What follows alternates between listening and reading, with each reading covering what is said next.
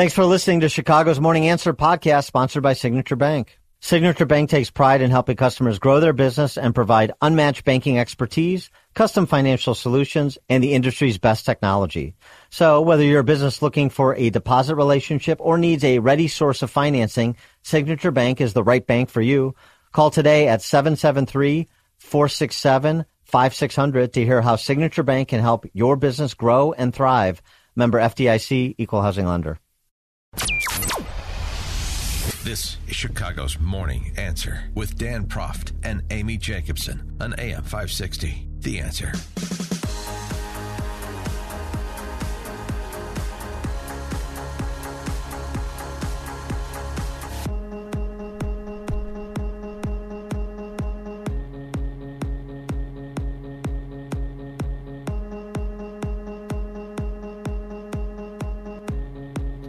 Top of the morning, Dan and Amy. Another day, another mayoral candidate forum. This one at Steinmetz High School. All 9 candidates in attendance. And you got the same sort of silliness to which you've become accustomed from Chicago politicians generally, from this group of 9 specifically. Public safety dominated, and what did they have to say? Well, back and forth about who funds and who defunds. That was essentially the gist of it.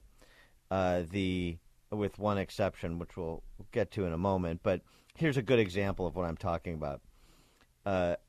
Triple Threat accuses Brandon Johnson of being a police defunder, because he is. Yeah.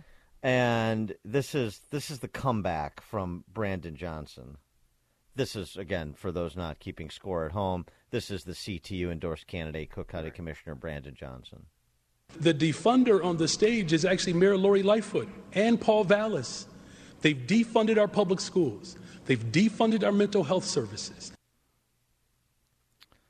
So, I mean, it's just, you just say anything, but the defunded our public schools. Oh, my gosh. CPS has so much money they don't know what to do with it. Exactly. But this is the whole construct of these discussions. And by the way, the moderators don't help any either. This was WGN this time. And it was so goofy because each candidate gets 60 seconds to answer the question.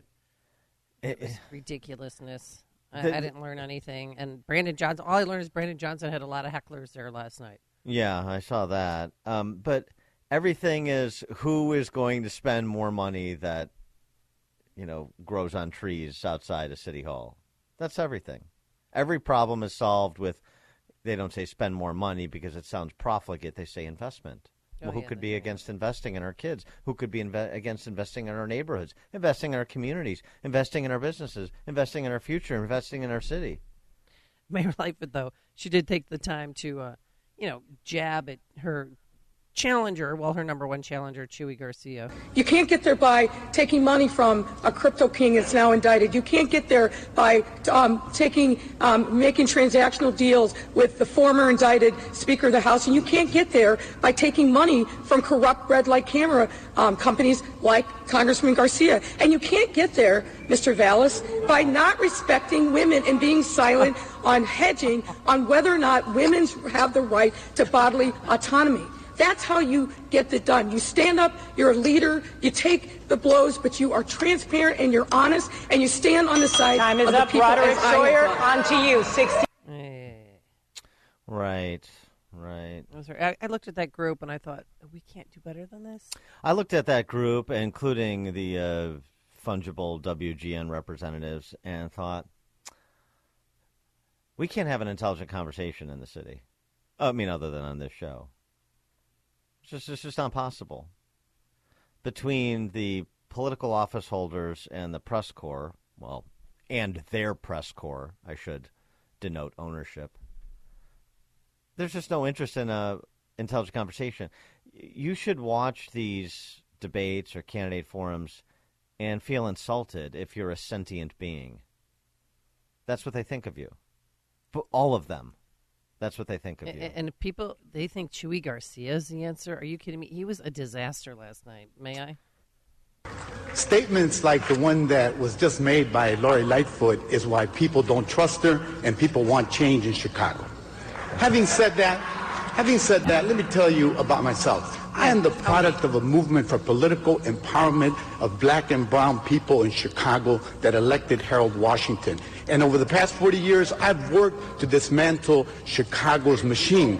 I was elected by people who trust me, and I sought to deliver for them. I delivered new schools, new playgrounds, new health clinics, many other things that the community needed. So the only interesting moment was when Jamal Green, who we've had on the show, at least he's man enough to come on the show. Not afraid to come on the show. He went after Willie Wilson. This is in the context of public safety and policing, and Willie Wilson is getting skewered for his comment from last debate that police should hunt down these violent criminals like rabbits. And Jamal Green tried to play that forward, and you'll listen to the response it generated from Willie Wilson.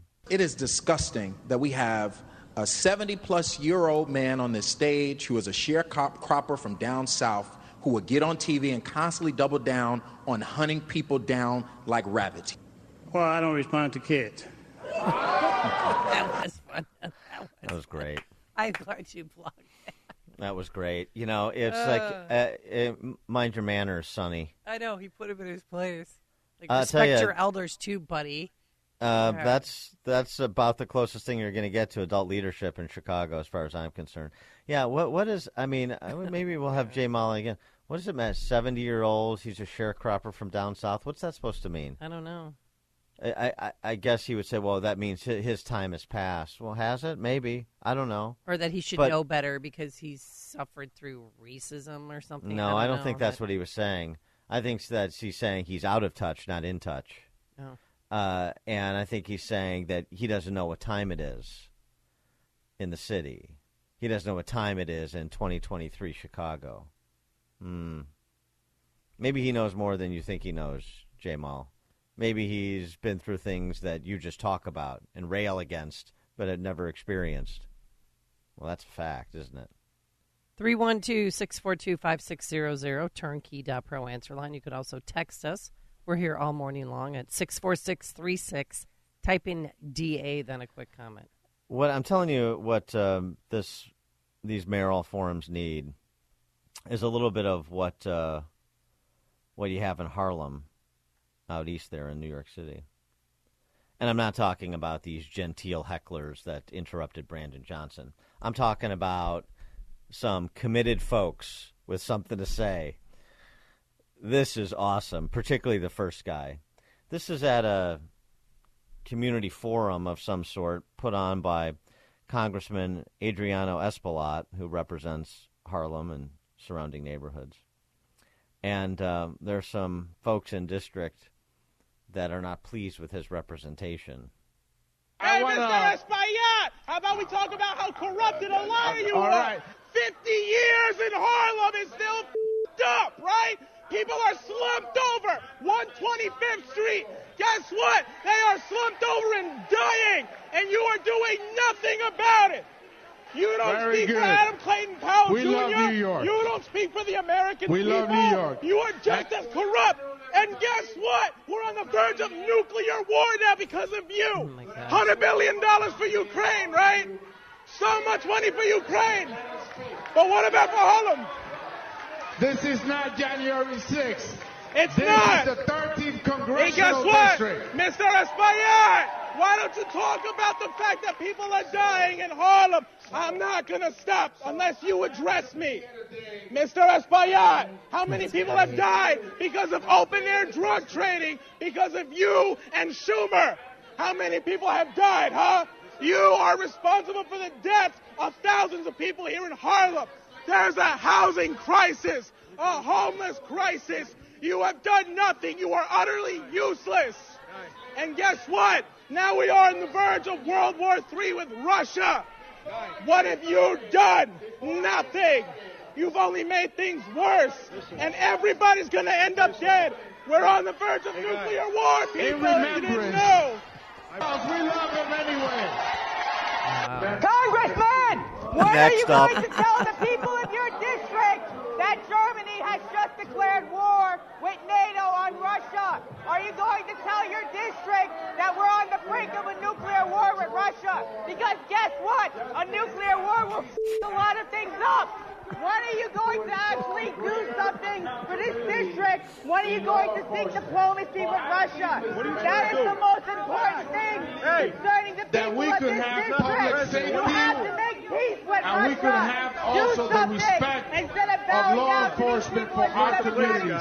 We could have both. We could have both, and we deserve to have both. It could be used to support people in the Bronx. Last Congress. Do something for the people of your district. Stop Last down Congress. the leaders of the party. Well, we love her too. Adriana, why Next are you up. sending all of my tax money to Ukraine? I am tired of you sending all my tax money to Ukraine. Good. You give $40 billion to Ukraine, but you only give $20 million to New Yorkers. I hate this. You're sending all my money to Ukraine when I did not ask for that. I want to... It's just great. I wish people. It should be a melee. By the way, that first guy who just went on and on with his guess what. You don't have to buy his hysterics about nuclear war and stuff. That's not the point. He was yelling from the balcony. He was yelling from the second floor. He just went. It's just so great to. What about Harlem? 50. I mean, the best line they said: 50 years and everything's still effed up. And where is anybody saying that in Chicago? Where's anybody saying, you are the latest representations of a failed philosophy that has failed a city? Just yell this, Mayor Lightfoot. Since you became mayor, Chicago has 2,278 homicides and over 9,000 shot. And you could have recited the same stats with respect to Tiny Dancer's tenure. Yeah. That's the point. 50 years in Chicago, 100 years. And what does the city have to show for it? Anything that the city built? Oh, I know we have some great business leaders and talented architects and the beam's going to save us. People in the private sector. We have institutions that are supported by the wealthy. That's why they're great institutions, like the Lyric or the Art Institute or the Shakespeare. But 50 years, 100 years of doing city business largely the same way. And where's Chicago now? It's these are the devalued potentates of a decimated city. And where's somebody who cares enough to just stand up and say it? Because nobody in the Chicago Press Corps is going to offer that sort of challenge. Their Chicago Press Corps, I should hasten to add. I just love somebody in the city to give a rat's ass enough to stand up and put it between the eyes of a triple threat and the rest of them, frankly. You've made the switch, and it feels so good. You've switched to Chicago's Morning Answer on AM 560. Hey, business owners, is your business and money in good hands? Does your bank invest in your success? Hi, Mike Gallagher here, letting you know that when you need a relationship bank, Signature Bank makes commercial banking personal. I love these guys. Not only do they have expansive industry experience, a strong financial track record, but they're also highly capitalized for strategic growth. That's so important. That's why Signature Bank is my bank. They know what it means to grow a business by designing solutions that are right for you and only you. These are real people. They're ready to help. So reach out to my friends at Signature Bank. Make the call today, 773-467-5630, 773-467-5630, or visit them online at signaturebank.bank. That's signaturebank.bank. Your business could be Signature Bank's next success story. Go online, signaturebank.bank, member FDIC, equal housing lender. Signature Bank. The Answer. If you're looking for the latest news, insight into what it means, and the sharpest opinion, there's only one station in Chicago where you can turn, and it's this one. We're AM 560. The Answer. Top of the morning, Dan and Amy. Here's a question. What do you do if you're a politician who won't protect your constituents? What do? You have to give the appearance that you're... You have to act like you care and that you're protecting them. So what do? You lie to them? I don't know. State Representative and Cal City Mayor Thaddeus Jones has an answer. He's filed it in legislative form. The Double Dipper has an answer. It's for businesses to double pay for their security.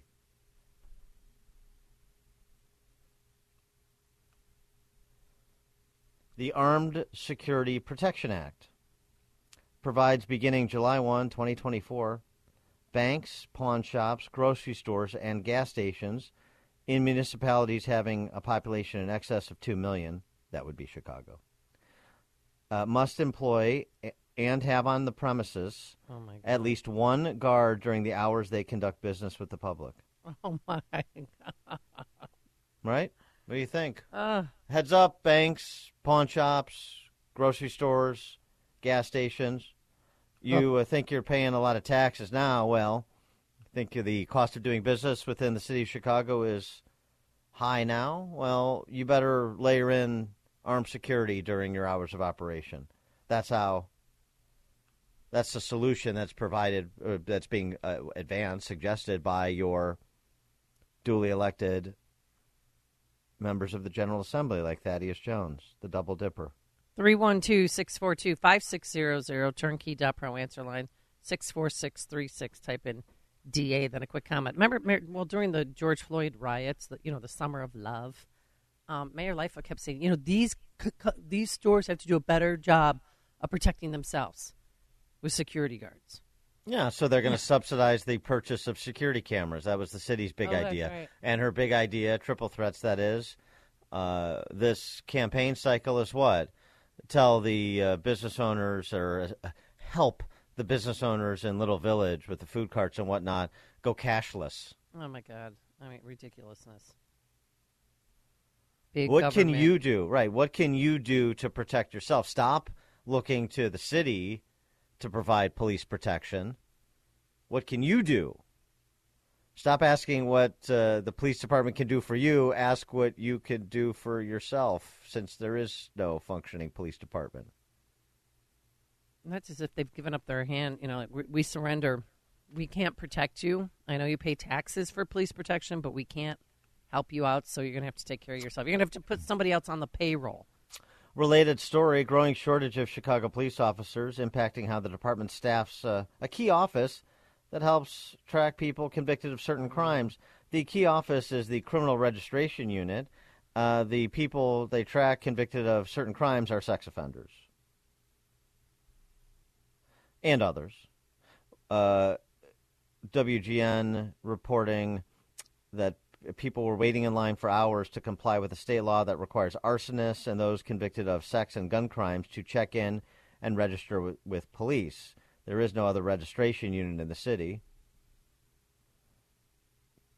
And they're sharing stories of ex-offenders who can't register because the unit is closed.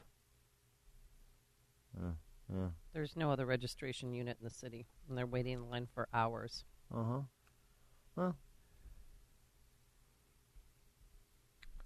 Craig Monk Greenwood, you're on Chicago's Morning Answer. Hey, good morning, Dan and Amy. Thank you for taking my call. Listen, there's so much free and good armed security available, but they're trying to constantly squelch it and basically take away the right of law-abiding American citizens who are willing to carry and basically do the right thing if there's something going on. And it's a deterrent to criminals when you have armed people like that.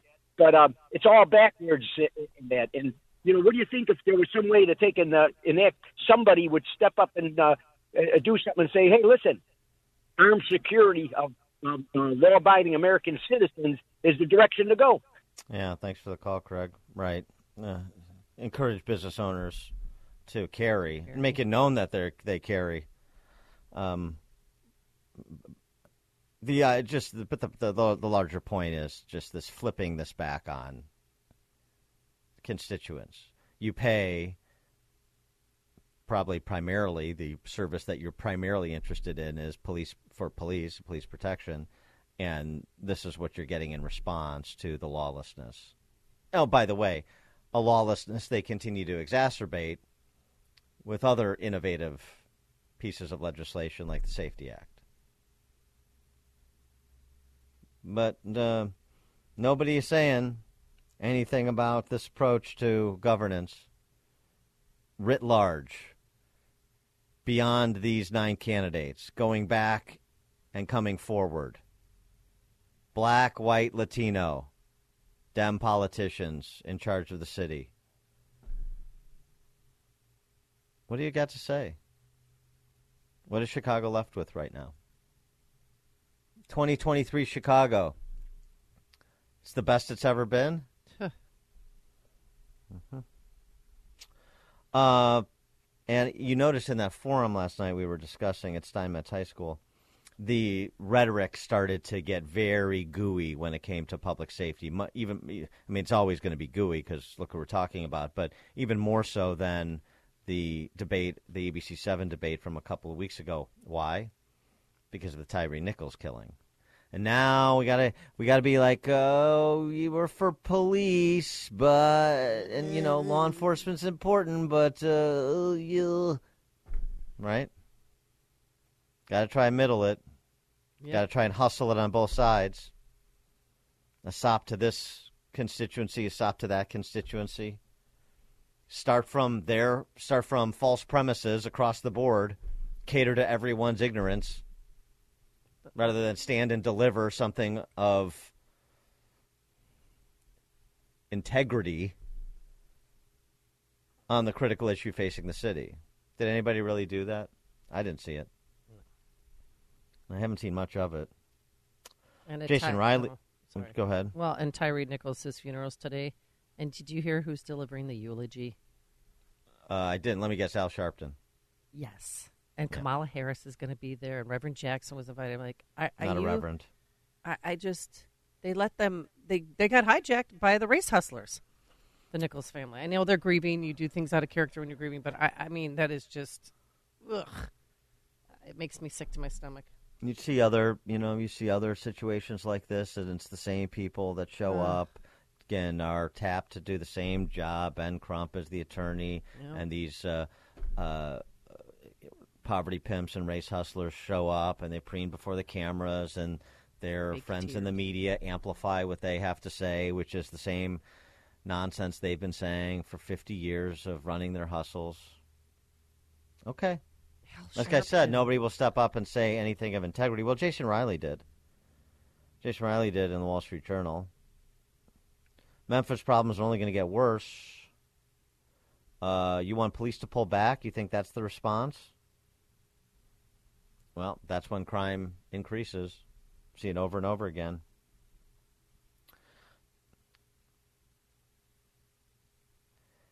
He references the New York Times.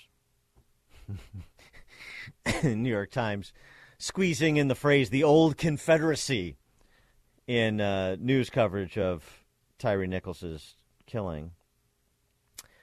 Writes Riley, such is the desire of the media to shoehorn this tragedy into a predetermined racial narrative. Indeed. Jason Riley, for those not familiar with his work, you should be. He's a black man. Grew up in, I think he grew up in Harlem. I'll double check that, but I know he came from meager beginnings, and he's a very good writer and intellect. So here's what happens if you go down this preordained road, the left's preordained road. More black and brown families, law-abiding ones, are victimized by criminals.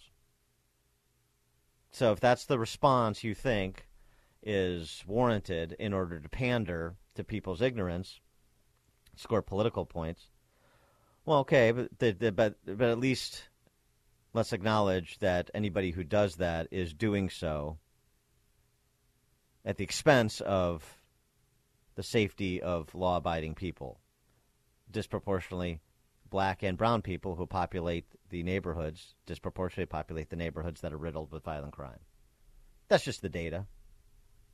And I know all of these Democrats on stage last night and around the country are men and women of data and science. We know that. Criminology is a science. Data and science. In New York City, home to the nation's largest police department, police shootings have declined by about 90% since the early 70s. Nationwide, police killed 999 people in 2019. The victims, almost all of whom had weapons, 424 whites, 253 blacks. 12 of the black victims, 26 of the white victims were unarmed. Systemic racism. Again, Roland Fryer, which is, again, somebody's work you should be familiar with. We've mentioned him a number of times on the show. He's a Harvard economist.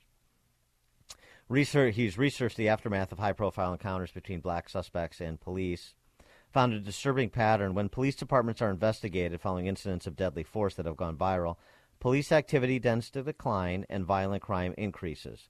It happened in Ferguson after Michael Brown. It happened in Chicago after Laquan McDonald. And it happened in Baltimore after Freddie Gray.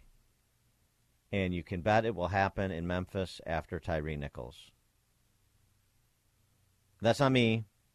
That's not a white supremacist. That's the research of one of the youngest tenured faculty ever at Harvard economist Roland Fryer, a black gentleman. So, again, you can believe the beautiful lies, say this over and over again, believe the beautiful lies and fall prey to the racial identity politics of most of the people, not all of them, but at least 7 of the 9 people on stage last night running for mayor. But if you do, you may just want to share this with other people, that all you are doing is facilitating an increase in the body count. You're not being a good person. And you're certainly not being a reasonable one. Jason in North Lake, you're on Chicago's Morning Answer. What I was going to say is that now, okay, we're supposed to, in quotes, hire our own security guards. Well, they've just untied my hands. Now I can totally circumvent the useless police force of Chicago. That is until somebody gets out of line and gets shot by personal security, and then we have to get rid of our personal security because it makes black people feel threatened. And then round and round and round and round and round we go again. Mm-hmm. Thanks for the call, Jason. Talking about Double Dipper Thaddeus Jones legislation. You shall, in Chicago, if you're a bank, a pawn shop, a grocery store, a gas station, have a armed security guard during hours of operation. Wow. Because everybody can just afford that additional personnel expense. Mm-hmm. Because so many of those businesses operate on such huge margins. Okay. Roger, Southside. Morning, gang. I think by far last night, like you said, I'd say 6 out of 9 preaching the same stuff we hear every single day. The one thing that about all the new programs they'd like to implement, whether it be through CPS or whatever, I didn't hear one of those 6 talk about what's really needed at the core in Chicago and across the U.S. Better parenting. I don't know if anybody's ever heard of it. It's 2 words. It's better and it's parenting. Okay. Mm-hmm. They looked pathetic last night. Wilson was the winner. Sorry, Amy. Vallis reminded me of what I used to see for 25 years when 5'2" Rich Daley would step back and say, "Paul's gonna let you know what's going on at CTA." A meandering, useless. Now he looks just old and confused. And like Dan said, trying to cover every base. You make sure you touch every base when you go around after that home run. Wilson is the only chance from preventing pure flight out of Chicago. And when the flight happens, okay, because we're seeing it with all the businesses, we're seeing it little by little. Everybody who listens to your station in the morning or the afternoon, okay, next thing you know, oh, guess what? The profs moved. I know you're gone already, Dan, but, or hey, the Jacobsons, yeah, they're going to Florida. Okay, the only person that brought it up, he stole my phrase, which I was a little mad about, about the animal farm. It is their animal farm. It's a Democratic black and brown problem. And as you've seen with Lightfoot last night, not on my watch, but, why would we arrest young black and browns? Why would we do that? No, they should be able to rape and pillage here in Chicago. That's the Chicago way, right? Thanks for the call, Roger. Yeah, well, let's go to Matt in Mount Greenwood. Hey, good morning, Dan and Amy. Good morning. These feeble-minded, race-hustling government agents and the people that worship at their altar are all clowns. Those of us who are actually taxpayers and don't feed at the trough of the government are going to leave. I live in an area where there's many police, firemen, workers, right? And we're saying nothing. But we're talking to our wives like me, and we're talking to our neighbors. We're out of here. That's it. It's just going to be a matter of time. And it's so sad to the gentleman who just spoke with you. Willie Wilson has my vote as well. He's the only guy that's got a spine, who's independent and not beholden to these clowns. But it's just the stupidity is palpable in this city and state, and it's almost embarrassing.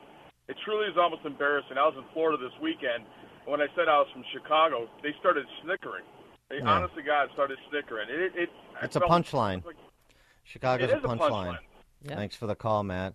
And by the way, too, something I saw our friend John Garrido posted, too, Chicago police lieutenant, retiring, getting out. One of thousands. You can be sure he's getting out. Yeah, 1,000 retired last year, right? Mm-hmm. 300, he posted something, though, too. This isn't just about retirements. 300 cops are leaving the Chicago Police Department every year. They're not retiring. They're going to work for other police departments. Yep. They're just retiring from Chicago law enforcement. They're not retiring from law enforcement. And so you want to talk about, the kinds of police that you would be able to get to backfill all of these slots? Now we can fold in Memphis and have a conversation about, just like we talked about with the Safety Act, the original version of it.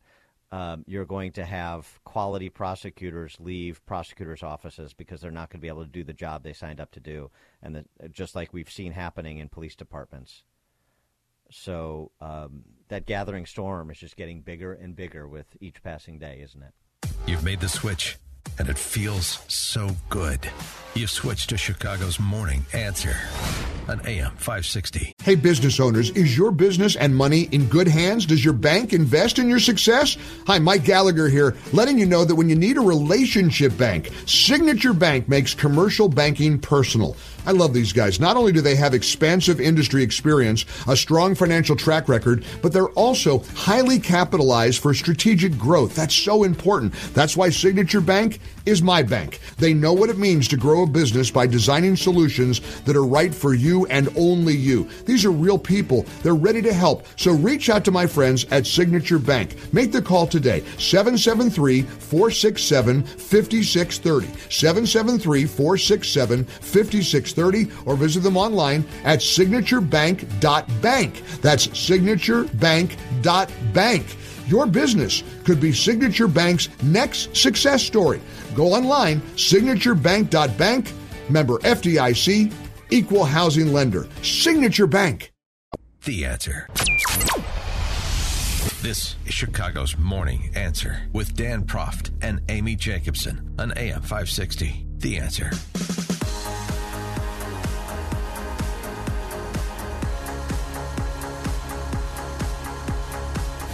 Top of the morning, Dan and Amy. I'm surprised this hasn't come up in the mayoral forums. It wasn't in the NPR, formerly AFL-CIO Times' questionnaire either. Why is no one talking about reparations in Chicago? All these identitarian thought leaders. What? Where's everybody on reparations? Why are we talking about that in the context of racial justice? I don't understand. Well, Willie Wilson's been on this program talking about reparations and that is true. Why he's for them. That is true. But, why isn't there a real push? Who on that stage would dare oppose reparations? Anyone? So why have they not proposed to follow the wonderful model of San Francisco and put together a committee to come up with a number and suggest a way to finance it, and let's get on with it? Chicago's behind the times, right? I mean, San Francisco and California, there's arguments right now between the city of San Francisco and the state of California about what the number is and the stipulations. San Francisco was talking about giving, as we've talked about a couple of weeks back, giving each 10-year resident who identifies as black $5 million. $5 million. The state reparations committee, by contrast, is only talking about $233,000 each. But the chairman of that committee said actually everyone should get at least $1 million. So I mean, there's a wide variety of opinion here on what the dollar figure is and how to fund it. Kamala Moore, who's the chairman of the California Reparations Committee, she supports taxing the wealthy, raising estate taxes, property taxes to pay for these reparation payments. I mean, we should definitely do it. It's just a question of how much and how you finance it. That's all. So I would think this again would be a hot topic for the mayoral candidates. They shouldn't feel limited to talk about public safety or city finances. Need to be big thinkers, right? Make no small plans, Chicago mayoral candidates. Where's the Daniel Burnham spirit in them? 312-642-5600, turnkey.pro answer line. You can also reach us all morning long on our turnkey.pro text line, 64636. Type in DA, then a quick comment. There's so many people that are discussing this in their circles. By that I mean, politics, academia, entertainment. Robert Johnson. Where are Chicago leaders? CNBC,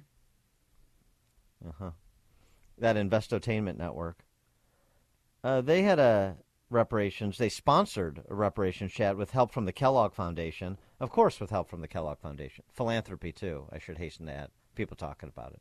All the important circles, all the elite circles. You may not be talking about it. You may not be thinking about it, but who cares what you think? We're talking about what the elites think and what shall be imposed on me and you. That's what's important. Why not press them on this? Wouldn't that be fun? Maybe we'll ask Paul Vallis about reparations when he joins us at 7 o'clock. CNBC chat featured author Kristen Mullen and Duke University public policy professor William Darity talking about their book, From Here to Equality. They've got a plan for reparations. It costs about $14 trillion nationally. $14 trillion? Where are we going to get that money? Well, just print it? That's a great question. Well, that's actually one of the responses. But so $14 trillion spread over, let's round numbers, 40 million black Americans. So that's like $350,000. I don't know. It's a lot of money. $233 in California. I mean, also, do you get layered reparations from local, state, and federal? That would be the threefer, yeah. Right. So if you get $5 million over 10 from San Francisco, if you get $233 from California, if you get another $350 from the feds, pretty soon you're talking about real money here. Not bad, especially since we're not providing that recompense to any actual slaves. But I digress. Here's Kristen Mullen, the author of the From Here to Equality on reparations. So, the federal government must pay this debt. This is the entity that gave itself, the right and the authority to enslave Black Americans. And to institute nearly a century of legal segregation. When we're talking about legal segregation, we're not only talking about keeping Black people separate from white people. We're also talking about nearly a century of white terror attacks on Black communities. And these were focused on two different things: suppressing the black vote, and also turning a blind eye to the destruction of black people's property. And in some cases, actually, the federal government was party to those destructions. So, you're talking about the seizure and appropriation of black property. But the federal government is also the only entity that has the capacity to pay the debt. Mm-hmm. Got to go where the deep pockets are. Okay. But the federal government doesn't have any money that it doesn't take from someone else. Me and you. Federal government and their money trees in D.C. So let's get the professor in here. This is a Duke University public policy professor you're about to hear from. Duke. Okay. William Darity. All right, so would this cost $14 trillion be passed on to the taxpayers? No, the government's going to pay for it, not the taxpayers. Okay, Professor, tell us how. Depends on how you do this. Not necessarily. We make the point in the final chapter of our book that there have been a number of recent instances in which the federal government has made huge expenditures without raising taxes. And one of those instances is the substantial expenditures the federal government made to address the health crisis associated with COVID. You don't necessarily have to raise taxes to undertake these massive expenditure projects. However, and this is the critical caveat, you do have to be concerned about the inflationary effects of these types of projects. And what we suggest in From Here to Equality is that there are two major steps that could be taken to minimize the inflation risk. One of those steps is to spread the payment of the $14 trillion out over several years. We recommend no more than 10 years or a decade, but that would reduce the amount of annual expenditure that would be needed. And then the second thing that could be done to minimize the inflation risk is to provide people with these funds in the form of an asset that is somewhat different from a direct cash transfer, something that's less liquid, that they cannot spend entirely all at one time.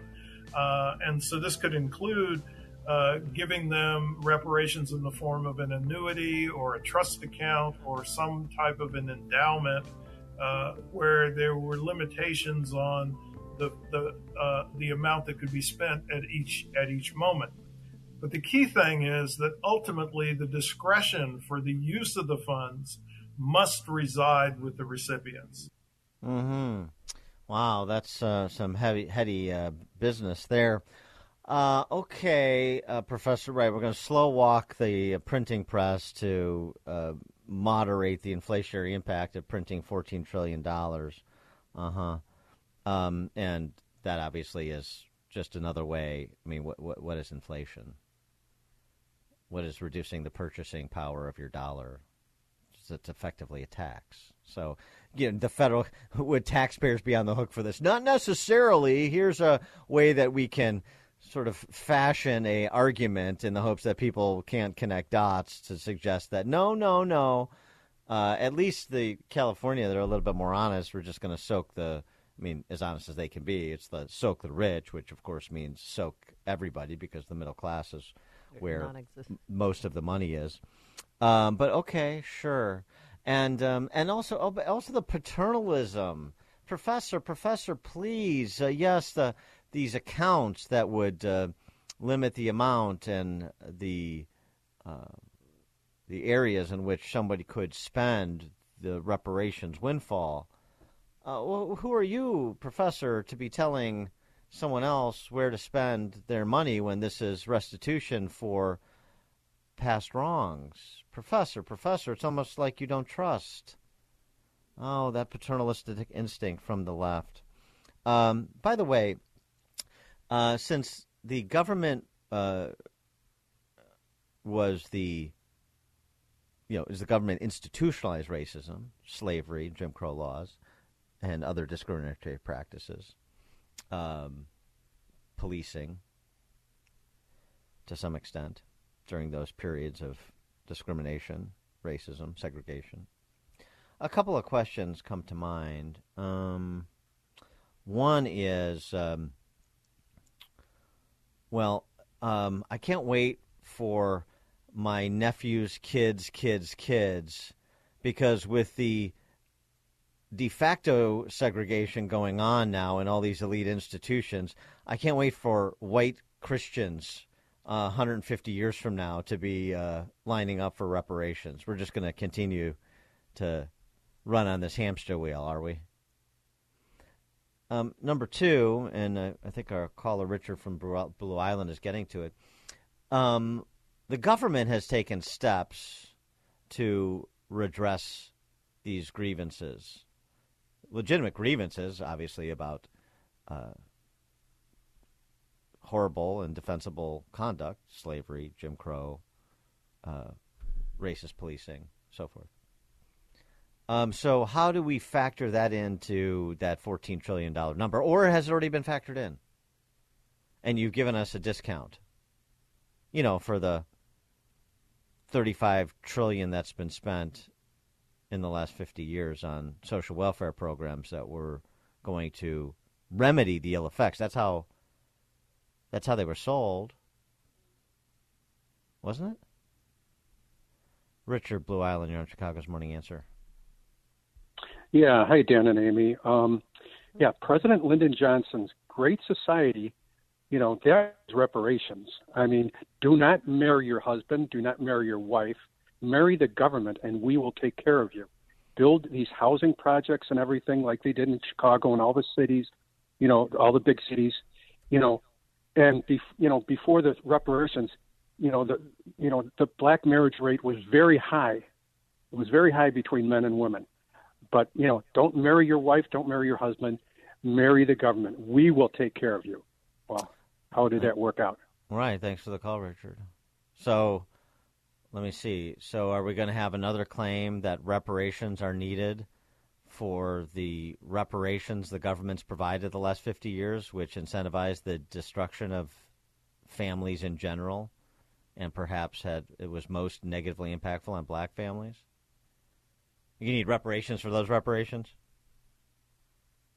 Dan and Amy, Chicago's Morning Answer. You've made the switch, and it feels so good. You've switched to Chicago's Morning Answer on AM 560. The Answer. 'Cause they got the beat, the campus beat, the campus beat. Yeah, the campus beat. Did I hear Mike Scott reporting on Tony Sanders as the new state school superintendent in Illinois? You remember Tony Sanders? He's the one who locked a kindergartner in his room or in a closet because he wasn't wearing his mask, and the mom was part of the Thomas DeVore lawsuit, so technically he didn't have to wear one, that guy. Yeah. And then he did something, too, on social media. Do you guys remember? Something was on his Twitter page that was controversial, too. Well, what he really did is he presided over one of the worst school districts in the state for the last decade as superintendent without effect. So a guy who's comes from the second largest school district in the state behind CPS, I guess Pedro Martinez wasn't available. 2 in 10 students in U46 read at grade level. 2 in 10, yes. 20%. Whew. Yeah, and they're rewarding that behavior? We got to scale that. Yeah. Actually, in a lot of respects, we already have. But, right, that's somebody you want to profile. That's somebody that's getting it done. Woo! Getting it done. Way to go, JB. Just 1 in every 10 minority students in U46 can read at grade level. Oh, and speaking of JB, I'm sure you know this, everyone knows that the emergency declaration is going to end May 11th when the federal one ends. He made that announcement yesterday. Wonderful. I'm glad that he's flying in formation with Mr. 10%, the big guy. All right, let's kick it up to the academy here. Got some compare and contrast to do. If you're thinking about where to encourage your kids to attend college, if you're thinking about encouraging your kids to attend college at all, that is. College shopping right now. The 64-campus SUNY college system, that would be State University of New York, SUNY college system, ordering incoming freshmen at all of its colleges will have to pass a new diversity, equity, inclusion, and social justice class to earn a college degree. Do we get the syllabus yet? Well, the racial equity courses must include these things. Okay, I'm ready. Describe the historical and contemporary societal factors that shape the development of individual and group identity involving race, class, and gender. I'm out. Analyze this is all I know. academies. I mean, it's like just blather. It just means basically read the 1619 Project and regurgitate it back to us. Analyze the role that complex networks of social structures and systems play in the creation and perpetuation of the dynamics of power, privilege, oppression, and opportunity, and apply the principles of right to access, equity, and autonomous participation to past, current, or future social justice action. In other words, sign up to volunteer on some Democrat's campaign, and as I said, just cut and paste Black Lives Matter boilerplate, and, we'll check that box for you.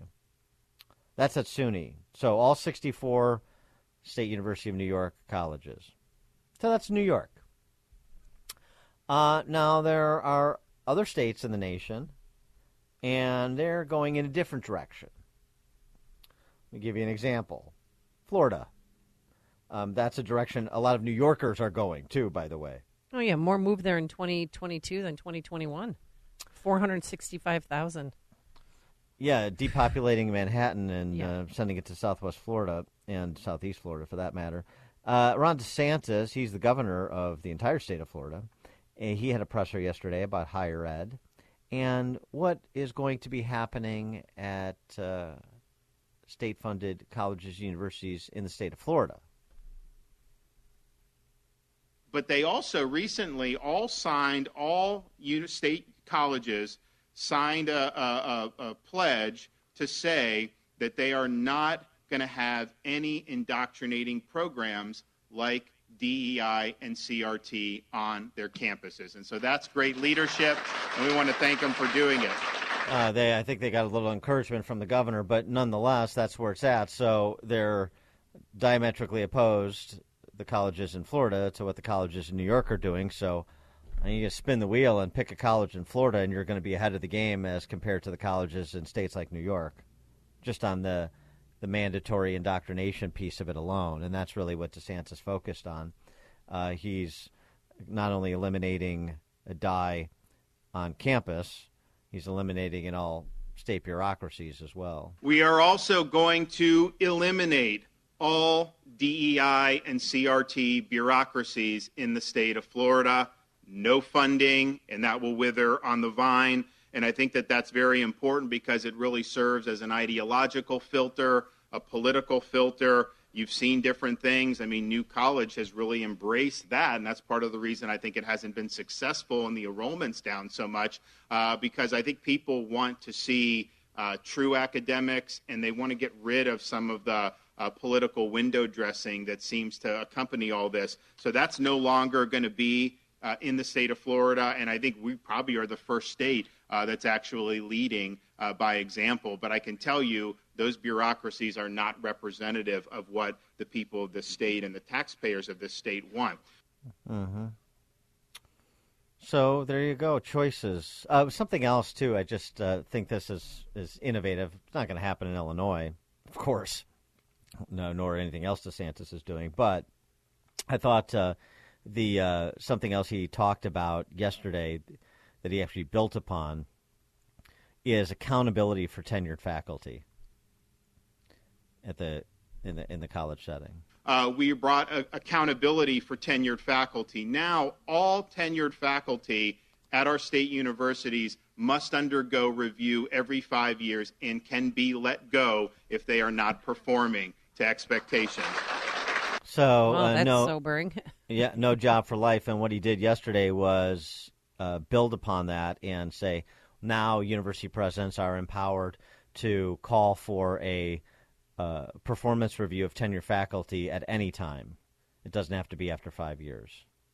So you can't just let people sit there and be stumps on a log because they're protected, not be productive, number one. And number two, depending on the attitude of the board of trustees of a particular university.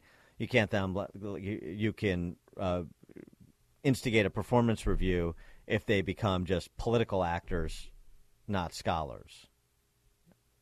They just produce political propaganda rather than academic scholarship. For example, you could do that. That's encouraging. So Florida, a lot of colleges in Florida, options.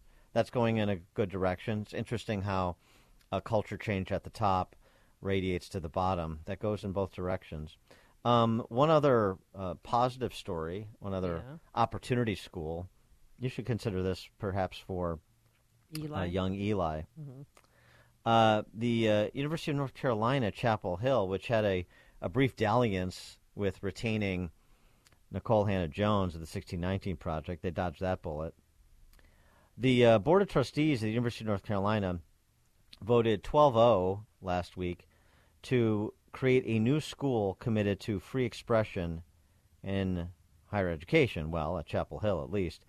UNC will establish the School of Civic Life and Leadership and plans to hire professors from across the ideological spectrum to teach in such academic departments as history, literature, philosophy, political science, and religion. So, the humanities, oh my gosh, a non-Bolshevik in the humanities. That, of course, has the faculty up in arms. Right? These great protectors of the free marketplace idea up in arms about such intellectual diversity on campus. Understandable. This is their playground.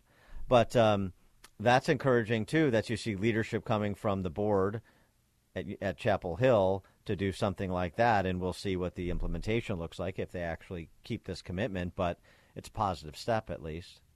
312-642-5600 is our turnkey DevPro answer line.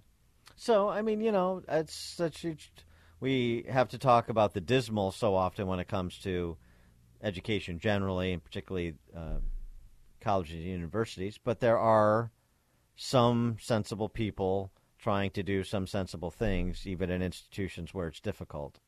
And political leaders like DeSantis driving some sensible things at colleges and universities, even where there is resistance, as there most certainly has been in Florida. And he mentioned New College in Sarasota, where he just replaced the Board of Trustees. Jim in LaGrange, you're on Chicago's Morning Answer. Hi, good morning. It's too bad they don't make those incoming New York students take a Western Civ class and pass that. They could learn about Plato and Socrates and all those famous philosophers. That's right, exactly. Well said, Jim. I can tell you passed that Western Civ course with flying colors. Now, on the other side, just to go back to the other side here, where do we go? Well, you have to go to Illinois. Of course, we've already covered New York. Let me introduce you to a professor who, if she was in Florida, would probably be the subject of tenure review. At least I'm sure DeSantis would support that. Rochelle Gutierrez is her name. Her scholarship, she's a professor at U of I. I think she's Stanford educated. Says something about Stanford in addition to U of I. Her scholarship focuses on issues of identity and power in math, paying particular attention to how race, class, and language affect teaching and learning. Through in-depth analysis of effective teaching, learning communities, and longitudinal studies of developing and practicing teachers, her work challenges deficit views of students who are Latinx, Black, and Indigenous, and suggests that math teachers need to be prepared with much more than just content knowledge, pedagogical knowledge, or knowledge of diverse students. If they're going to be successful, they need political knowledge. Her current project focuses upon developing in pre-service students and pre-service teachers the knowledge and disposition to teach powerful mathematics to urban students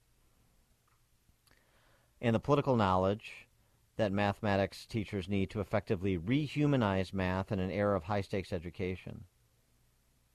She builds upon the indigenous principles and has argued for a new form of mathematics where humans are no longer centered. The form of mathematics Ms. Gutierrez has invented is referred to as living mathematics with an X. like Latinx. Now it's mathematics. Math, E-M-A-T-X, not I-C-S. Mathematics. Living mathematics. Well, okay. I hope all those would-be engineers down at U of I avoid the living mathematics courses from Professor Gutierrez because, number one, it's not going to turn out well for you in the real world of engineering. Number two, the reputation of Illinois' engineering school is going to decline precipitously. So there you go. Mathematics. No, never saying it. And die in Illinois and New York, and Western Civ and Free Thought at colleges in Florida and at Chapel Hill in North Carolina. Choices. Dan and Amy, Chicago's Morning Answer. Connect with Dan and Amy using the AM 560 mobile app. Download it today at 560theanswer.com/mobile. This is Chicago's Morning Answer with Dan Proft and Amy Jacobson on AM 560. The Answer.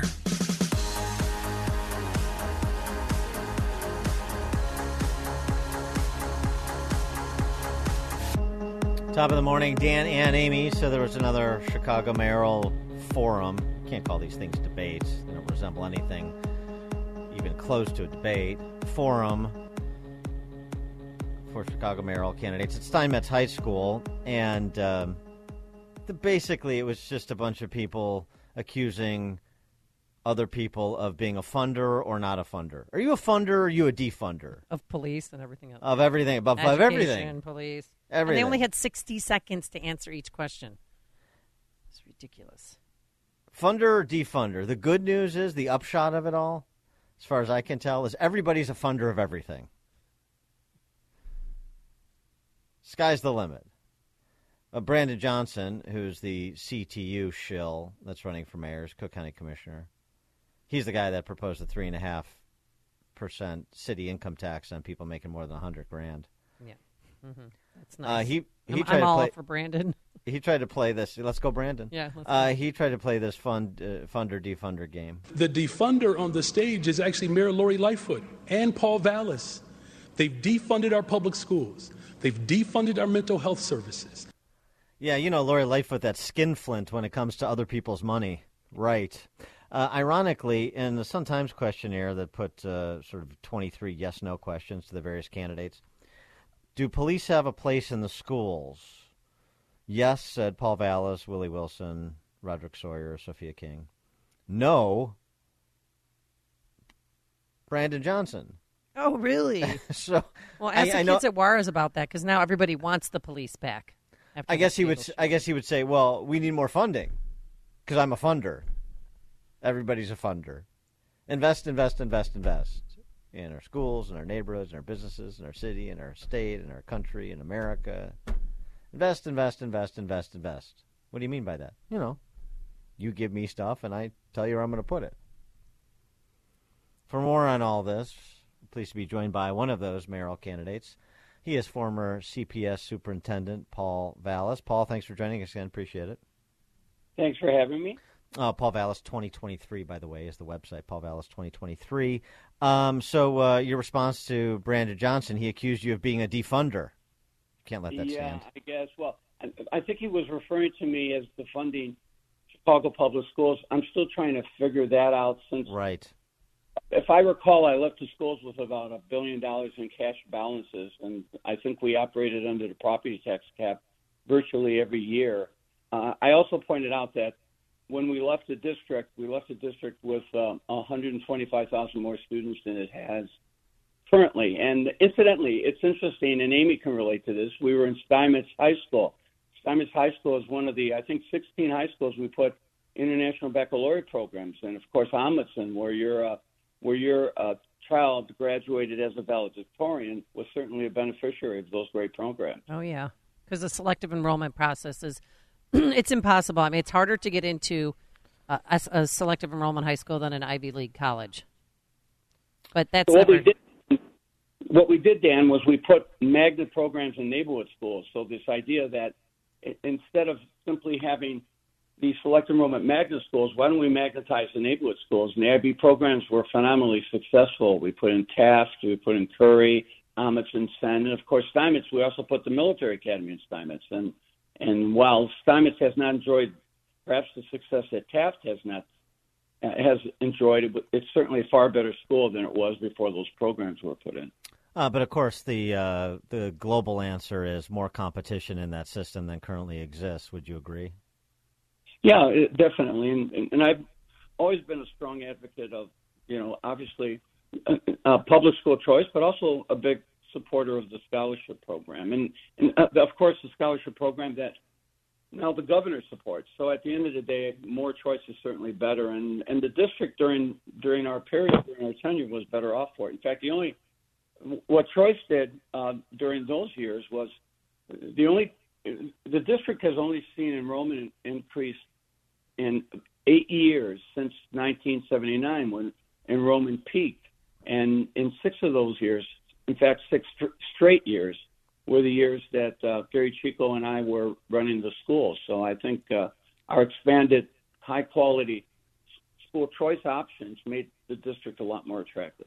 Well, it's not very attractive today, and so if you're running the schools after April, the question is what can be done, if anything, to address all of the horrors that are going on in that school system, educationally, criminally, and financially. And, of course, criminally and financially, I'm referring to that OIG report, which I don't believe came up as an issue in last night's mayoral forum again.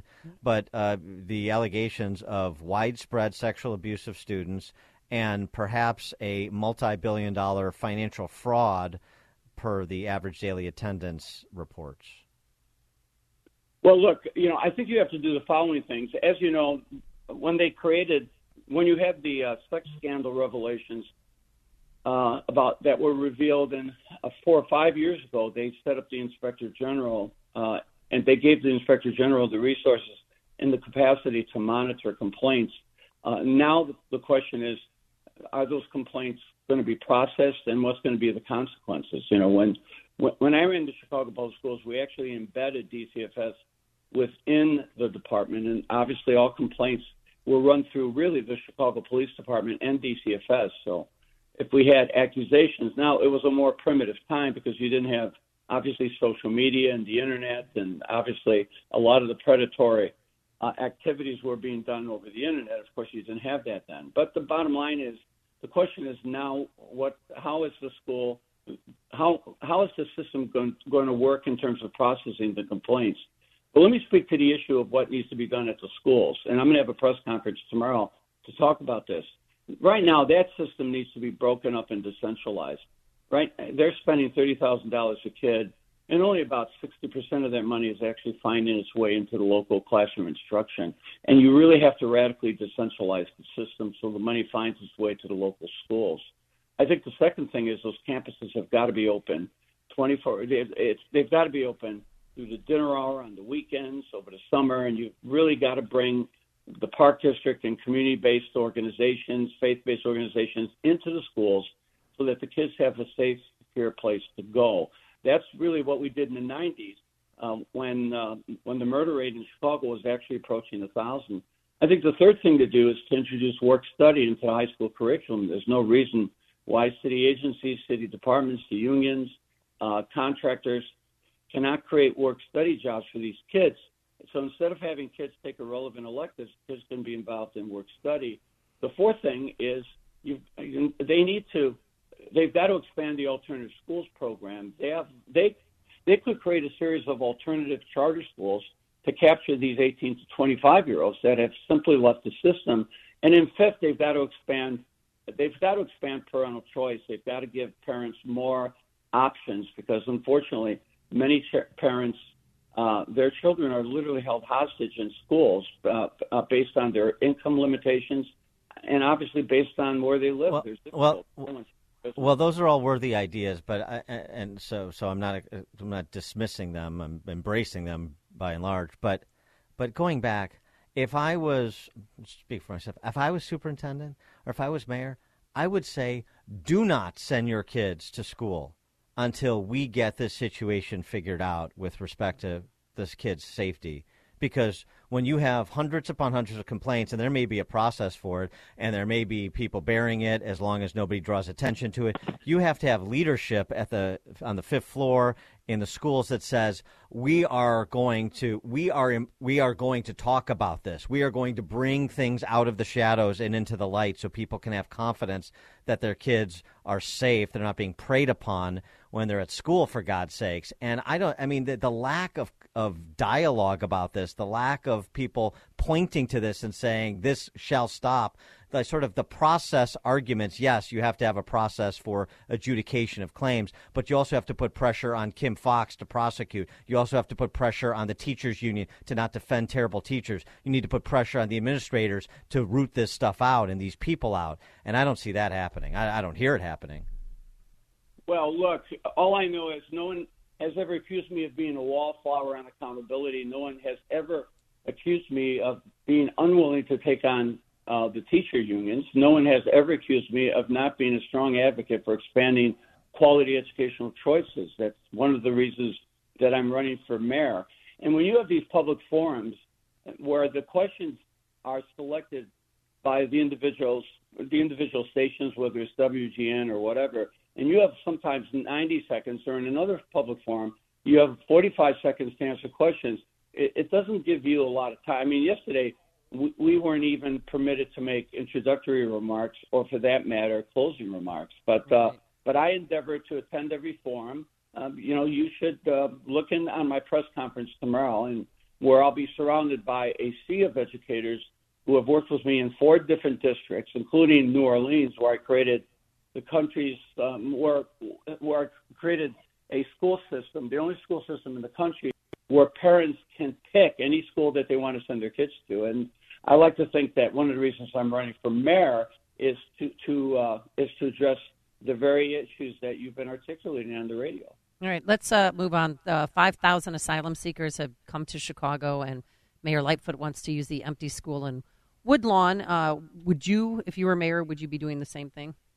No, absolutely not. First of all, there's a process for handling people who come to the city. Again, I'm going to harken back to the 1990s when we were running the schools, and we had many students coming to this, we had many children coming to our school system who may have had questionable immigration status, but there was a process for handling them. We would admit them to the schools. We would connect them with immigration and naturalization. There was a process. We simply wouldn't open a school and put everybody in a single school in the neighborhood that you didn't even consult prior to the decision to locate them. Well, what would you do with them? Because she says she's busting at the seam. There's nowhere else to put these people. Well, first of all, you don't bait people, as she did. But you don't bait people and then not be prepared for it. There are, 77 neighborhoods in Chicago. There's opportunities for individuals to be dispersed among those neighborhoods, not simply located in a single school. Clearly, she decided to grandstand on this, and then she wasn't prepared for the consequences. So all you're doing is dividing the community, and I like to think that you're making things worse, not better. So there is a process for there is a process for handling this. There are natural institutions for processing immigrants who come here who are obviously looking for schooling, and not only that, but also looking for housing without just suddenly taking a school in the middle of a community without any prior notification and spending a ton of money renovating it and basically saying this is going to be our immigration center. So I think all in all has been badly handled. Is it the city's responsibility in the first place? Well, look, my position is if people come to the city, there are institutions in place to manage that. To manage immigrants who are coming in. My position with the Chicago Public Schools was I was going to take children no matter what. I was going to check their immigration status. I was going to provide them with educational services, and then I was going to link their families with immigration and nationalization, or for that matter, the CHA if there was a need of housing. There's like thousands of vacant CHA units available. And then there were community-based. Look, we just had an infusion of refugees from Afghanistan, and they were dispersed among a number of neighborhoods on the north and northwest sides. I remember I went to some of the gatherings where there are they were trying to get them, they're trying to get them clothing, and there were these community-based organizations were trying to find places where they could stay, and they were kind of dispersing them within the community. So there's a process to do this, but obviously she has mishandled this process altogether, and certainly she was unprepared for the response to her rhetoric. Yesterday, Lori Lightfoot said what she always says: I hear a lot of criticism, but I don't hear any solutions when it comes to public safety, and many of the things that are being proposed by other candidates she's already doing. So last year 1,000 cops left the force. About 300 are not retiring, but they're just leaving to go to other police agencies every year, according to one police lieutenant who's a friend of ours. So what do you do to undo what she has done and get police back on the force and, proper experienced police that know how to do police work? So what you do, and I've discussed this many times on your show with Amy when I've had the opportunity to co-host, the following. First of all, you have to stop the exodus. And I have confidence that I'll be able to slow the exodus because I helped the police negotiate an 8-year contract, which included all the accountability provisions that the sergeants had in their contract. And that 8-year contract probably prevented 2,000 additional cops from simply retiring because they had not had a contract, a pay increase in 4 years. But what I would do is remove Brown and his leadership team and promote officers from within who have the command and respect of the rank and file. That will improve morale overall almost immediately. Put the officers on a normal schedule and push the work schedule, not abuse them, and then push the officers down to the local police beats so that you have local beat integrity. You need to have cars covering the local police beats. I would also jettison the unarmed, untrained, can't make arrests, private security that they're spending $100 million on in the CTA, and I would replace them with as many as 300 additional police officers. This would allow you to also have police officers on the CTA platforms and at the CTA stations and even riding the trains. Now, the question would be, well, how are you going to fill all those vacancies? If you have new leadership, if you allow the police to be proactive, if you give them a normal schedule, if you push them down to their local beats, so you're not putting them all over the city, you will significantly reduce the exodus, and then it'll give you an opportunity to catch up. But would you support things like reducing the paperwork associated with stops and encouraging more stops, maybe even going so far as stop and frisk, so that police are more proactive and not back on their heels like they've been for the last half a dozen years at least? Well, first of all, Chicago has never had stop and frisk. What I would do is what I would do is not penalize police for making arrests, for arresting somebody, for assaulting somebody, for damaging public and private property, for basically violating the public way. I would enforce ordinances, and right now the police are not even being allowed to enforce ordinances. I'm also convinced if you do this, there's a number of things that you could do to increase the ranks right now with veteran officers. There are hundreds of veteran officers who left, who will return. They're in other police stations, but they want to return right now, but he's basically telling them that they can't join the union and they have to go through the police academy again. I would allow them to return with no loss in seniority, and I would also invite retired officers to return, as other mayors have done in other cities.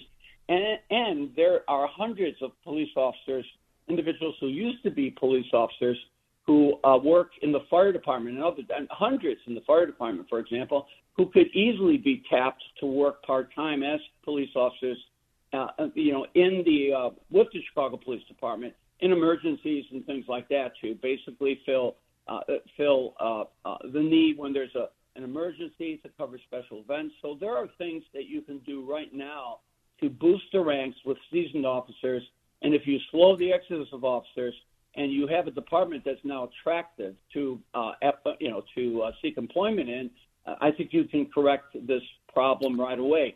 I do want to close by saying when my son returned from Afghanistan, he was a combat medic. He wanted to be a police officer, and he couldn't even get on the list to take the exam because there were like 10,000 people signed up. Now they're literally recruiting police officers off the street or at the airports, and they've abandoned almost all standards for the hiring of new police officers, which is going to create a crisis in the future. So at the end of the day, I've laid out a plan on how to do this, and that plan will be effective. And I'm pretty confident that I could restore public safety in short order once I get elected mayor. Boil it down for us. A lot of people of a center-right persuasion politically are oscillating between you and Willie Wilson, sort of the only two seemingly somewhat outsider candidates. Why should center-right voters vote for you over Willie? Well, I like Willie, so I'm never going to, criticize Willie. Willie and I are close friends. We both lost our sons. We both spent a lot of time together. At the end of the day, let me just say why people should vote for me. Willie could explain or can, justify his candidacy on his own. People should vote for me because I think I've always demonstrated my independence, but on public safety, obviously, I believe that there's no more important human right than being safe, and I think the primary responsibility for public safety lies in the mayor's office, and there's no more important public service than providing quality public safety. Secondly, I've always been a strong supporter of expanding educational opportunities and educational options for families. I think that's been demonstrated. And third, there's no one running who has ever managed, with the exception of the mayor, and we know she's done it disastrously, multi-billion-dollar budgets successfully. And I've demonstrated the ability to put more police officers on the street to improve public services while holding the line on property taxes. And I did it both at the city and obviously success in balancing school budgets and expanding quality educational opportunities, while at the same time holding the line on property taxes has also been demonstrated. So the city needs somebody who can tackle this budget and make sure that the city is safe, make sure that the city has quality schools, and make sure that we're keeping the city affordable. He is Paul Vallas, former CPS superintendent, candidate for mayor of the city of Chicago. February 28th is the election. Early voting has started. More information on Paul Vallas, paulvallas2023.com. Paul, thanks as always. Appreciate it. Thanks for having me. Thank you. And he joined us on our turnkey.pro answer line. Listen to podcast of Dan and Amy from the AM 560 mobile app. Download it today at 560theanswer.com/mobile. If you're looking for the latest news, insight into what it means, and the sharpest opinion, there's only one station in Chicago where you can turn, and it's this one. We're AM 560, The Answer. Top of the morning, Dan and Amy. Let's take a couple of calls. Reaction to our conversation with Paul Vallas and your reflections on his candidacy in the mayor's race. Jefferson in Saguenash here on Chicago's Morning Answer. Good morning, Dan and Amy. How are you? Morning. Good. Amy, I'm one of your 214 brothers, Wheeling High School, 89. Yes. I attended the City Club luncheon yesterday. Mr. Vallas spoke at, and I got to say, although he gets my support, I was a little disappointed in what he had to say. It was, the usual talk about disinvestment in communities, disadvantaged, equity, etc. I was just hoping for someone who has as much experience as that man does, working in multiple cities, hearing a little bit more about the city finances and what he plans to do, but it was just kind of a same old with him. Are you still going to support him?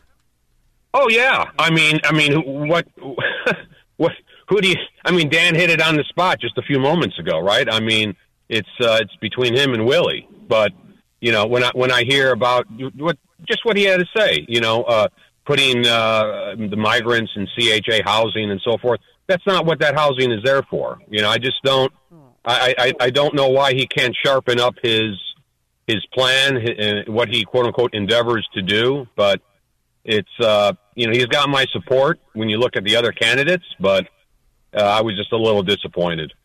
Thanks for the call, Jefferson. John on the Dan Ryan. Hi, Dan and Amy. All these candidates running for office talking about letting the police do their job. the police don't want to do their job as long as Kim Foxx is in office. They're living under fear of being charged criminally for every little thing they do and being the next viral video. So the mayor's office has zero power in controlling Kim Foxx, and she'll continue doing what she wants. And that's the number one fear of Chicago police officers, or any police officer in Cook County for that matter.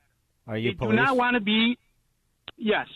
Yeah. And that comes in any police officer thinking, and that's why you have an apathetic police. You have these videos coming out, and the Memphis thing obviously is a terrible tragedy. But just regular police work is something that isn't being done because of fear. Thanks for the call, John. I mean, it's a good point.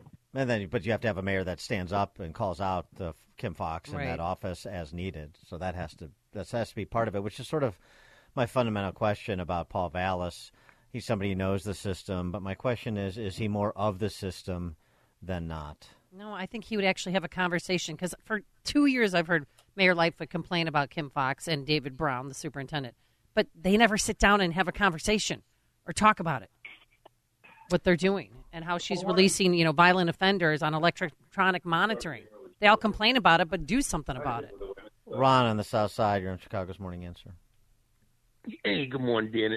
And Dan, that's pretty much I like some of Paul Vallis' ideas, but I'm with you that I just don't think that he's interested in challenging the system. As I've told you all before, I think he'll give it a different look to people, but challenging. But let me get to the real specifics. I like his idea because he's always, I think, had some support as far as choice, getting money down to a local level. Now, I disagree with. He said the schools need to be open longer. Yes, Why? they do. Well, because kids are looking for stuff to do on the weekends, and there's all these empty gyms at every high school. Something? Oh, go on. Can I say something? Yes, okay. you can, Ron. I don't. Here's my thing. Why should the schools be open longer to do nothing longer? And guess what, Amy? None of those children are going to be in there. See, and I know things are different. School closed at 3:15 when I was young. And guess where I went? I went home. That's what the YMCA. We went to the Ys and stuff, but the school was closed. Go home, do your homework. Okay, but no, that's paying more money. That's additional money for light the building, keep gas going, have someone there work. And guess what, Amy? For the most part, 90% of those schools in the evening will be closed. They're not there during the daytime. Lastly, he talked about police retiring. Ron, back. we got to go, Ron. But I appreciate that's not going to work though either. Appreciate your comments, Ron. Thanks for the call. All right, we got to switch gears here now and welcome our friend Steve Moore, who is an economist and the author of Govzilla, among other works. Steve, thanks for joining us. Appreciate it. Hey, good morning, guys. I'm excited to hear you're going to get rid of the worst mayor in America. That's good news. Well, it's a work in progress. Yeah. Early voting has begun. Yeah. And I got to find a way to get an absentee ballot to the Teak House at Georgia Tech stat for my family to vote for Paul Vallis. Well, I would vote for my coffee table over your current governor. So, the other good news this week, Mr. 10%, the big guy, President Biden, announced that the emergency declarations to deal with COVID are coming to an end. And he tried to explain why when he was queried about it by the press. What's behind the decision to end the COVID emergency, Mr. President? What's behind your decision to end the COVID emergency? COVID emergency will end when the Supreme Court exits. We've extended to May the 15th to make sure we get everything done. That's all. There's nothing behind the wall. First of all, it's May 11th, not May 15th. That's just how arbitrary everything is. It's going to end when the Supreme Court says it ends, May 15th, because we're going to get everything done. Okay. So, look, all right, the reason this matters is that a couple things. Number one, remember the student loan bailout, where that started, obviously, under Biden. Do you know how he asserted the authority to do that? The student loan program? Yeah, yeah. I mean, the forgiveness of the student loans. That should go through Congress. You know how he did it? He said, "I got to get this stuff done, and the Supreme Court will tell me when it's time to end." Something like that. Yeah, but he asserted the authority through the COVID emergency, which is laughable. What does student loan forgiveness have to do with COVID? Yeah, precedent setting. The point I'm making is that these are when you give president emergency powers, in a time of war or after a terrorist attack or during a virus, they become essentially like a king. They can do whatever they want to do. We should have ended this COVID emergency back in early 2021, for goodness sake. I mean, COVID's been over for at least a year and a half. So it's almost laughable that they still, and the fact that he wants to wait until the middle of May to end this, it should have ended last May. So this is ridiculous. And the other reason this matters is that there are all these government programs, all of these welfare programs that basically gave extended and expanded benefits that continue now through the middle of May. They should have, again, this is costing us tens of billions of dollars to keep this, quote, COVID emergency going. So I find it to be outrageous. I want to mention another thing that's related to this because there's going to be a vote on this maybe today or tomorrow. Did you guys know it has been almost 3 years since federal employees have been required to show up in the office? Yeah. Did you know that? Yeah, 47% still aren't back at work. I hadn't noticed. Had anybody else? Noticed? I had noticed. Well, it's in all aspects of by the way, nobody notices that they haven't been at work, which makes you wonder whether we need these programs at all. But so that's point number one. Point number two, folks, these people have been collecting a full-time paycheck for 3 years, and a lot of these people haven't shown up for work. We have people in our neighborhood who are federal employees. They work maybe 3 or 4 hours a day, and then collecting a full-time paycheck thanks to rich Uncle Sam. And then we wonder, gee, why are we running a $1.4 trillion deficit? And we're spending money like it's candy. Well, the other thing is we've got to move on from COVID because we have another burgeoning health crisis that needs an executive action. And, of course, talking about abortion, HHS and President Biden are being urged by lawmakers as well as pro-abortion advocates, of course, to issue an emergency declaration because of the full-scale reproductive health crisis, quote unquote, that the Dobbs decision has unleashed. And this would allow the administration to help support states that protect abortion, deploy public health service corps teams, give the government the ability to accelerate access to new medications authorized for abortion.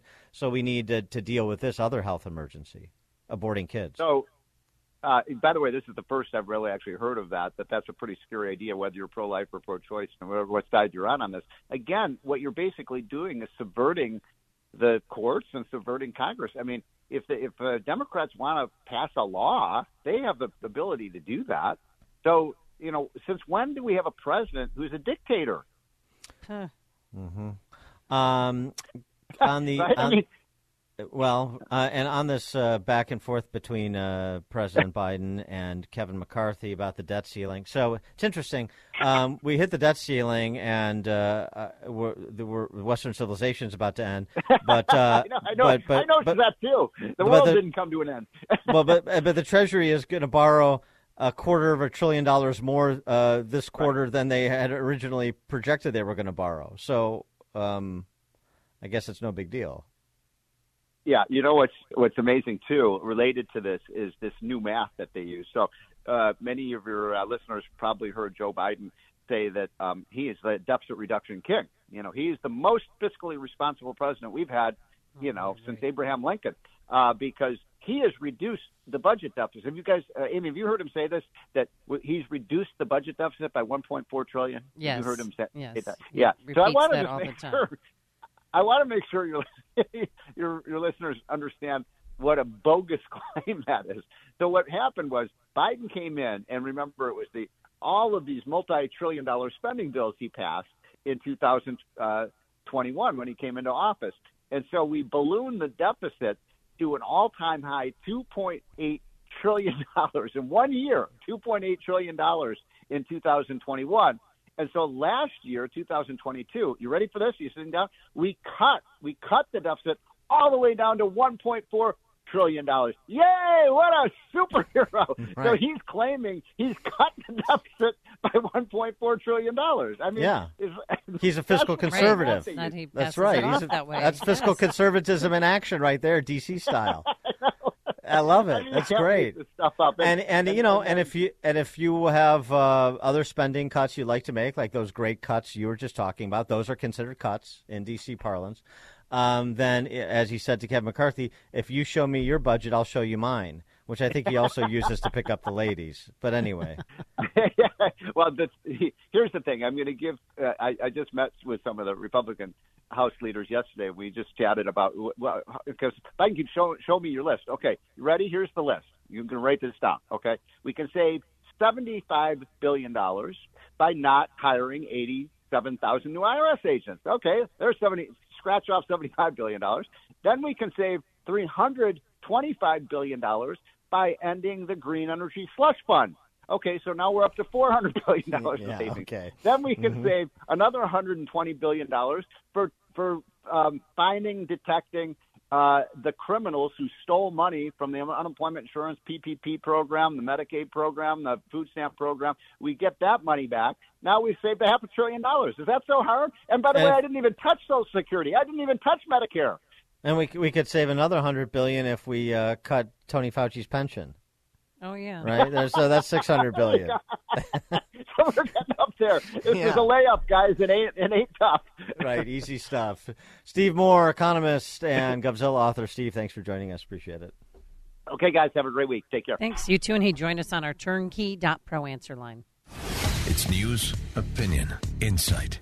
This is Chicago's Morning Answer on AM 560. The Answer.